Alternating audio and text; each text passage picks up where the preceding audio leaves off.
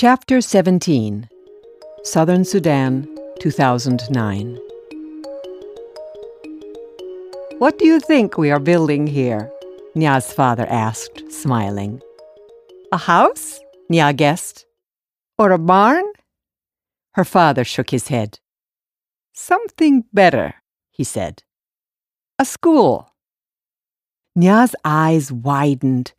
The nearest school was half a day's walk from their home. Nya knew this because Deb had wanted to go there, but it was too far. "A school?" she echoed. "Yes," he replied. "With the well here, no one will have to go to the pond anymore, so all the children will be able to go to school." Nya stared at her father. Her mouth opened, but no words came out. When at last she was able to speak, it was only in a whisper. "All the children, Papa? The girls, too?" Her father's smile grew broader. "Yes, Nya, girls, too," he said. "Now go and fetch water for us." And he returned to his work, scything the long grass. Nya went back and picked up the plastic can. She felt as if she were flying. School! She would learn to read and write. Sudan and Rochester, New York, 2003 to 2007. Salva stood at the foot of one of the beds in the crowded clinic. "Hello," he said. "Hello," the patient replied politely. "I have come to visit you," Salva said. "To visit me?" The man frowned. "But who are you?" "You are Mawien Dut Arik, aren't you?" "Yes, that is my name." Salva smiled, his insides trembling. Even though his father looked older now, Salva had recognized him right away. But it was as if his eyes needed help from his ears. He needed to hear his father's words to believe he was real. "I am your son. I am Salva."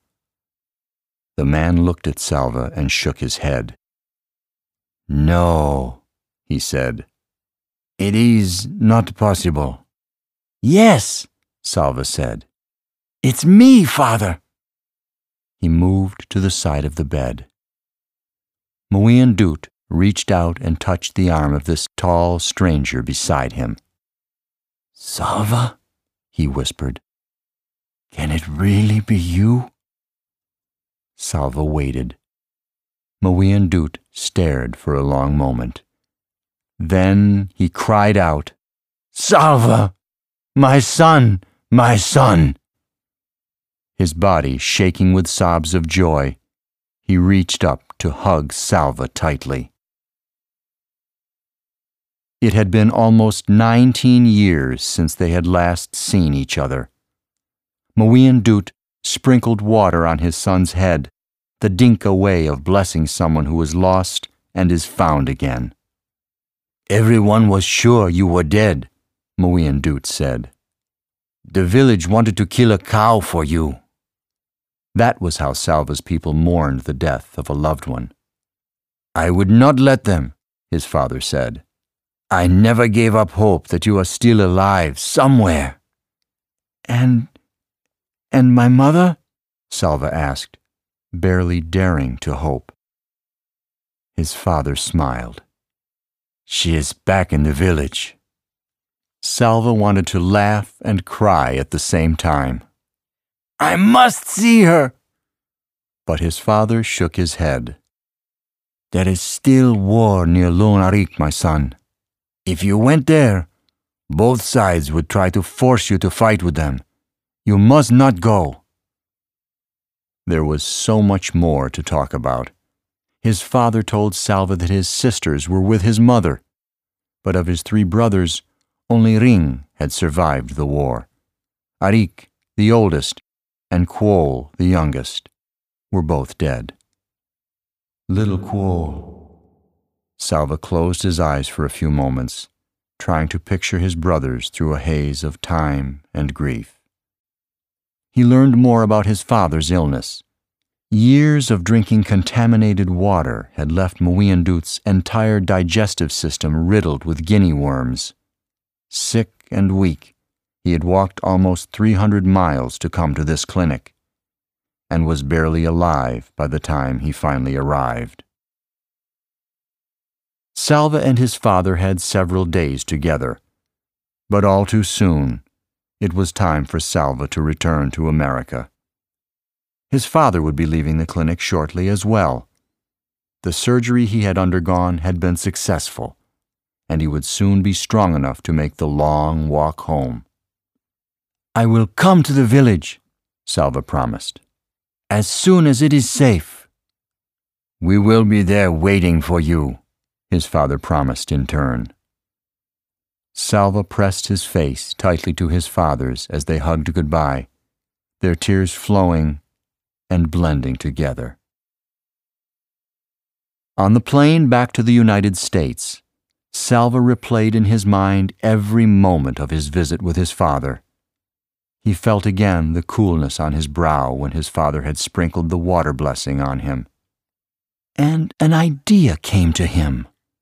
An idea of what he might be able to do to help the people of Sudan. Could he do it? It would take so much work. Perhaps it would be too difficult. But how would he know unless he tried? Back in Rochester, Salva began working on his idea. There were, it seemed, 1,000,000 problems to be solved. He needed a lot of help. Chris and Louise gave him many suggestions. Scott, a friend of theirs, was an expert in setting up projects like the one Salva had in mind. He and Salva worked together for hours and days, which grew into weeks and months. Along the way, Salva met other people who wanted to help. He was grateful to all of them. But even with their help, it was much more work than he had imagined. Salva had to raise money for the project, and there was only one way to do this. He would have to talk to people and ask them to give money. The first time Salva spoke in front of an audience was in a school cafeteria. About 100 people had come to hear him. There was a microphone at the front of the room. Salva's knees were shaking as he walked to the mic. He knew that his English was still not very good. What if he made mistakes in pronunciation? What if the audience couldn't understand him? But he had to do it. If he didn't talk about the project, no one would learn about it. No one would donate money, and he would never be able to make it work. Salva spoke into the microphone. "Hello," he said. At that moment, something went wrong with the sound system. The speakers behind him let out a dreadful screech. Salva jumped and almost dropped the mic.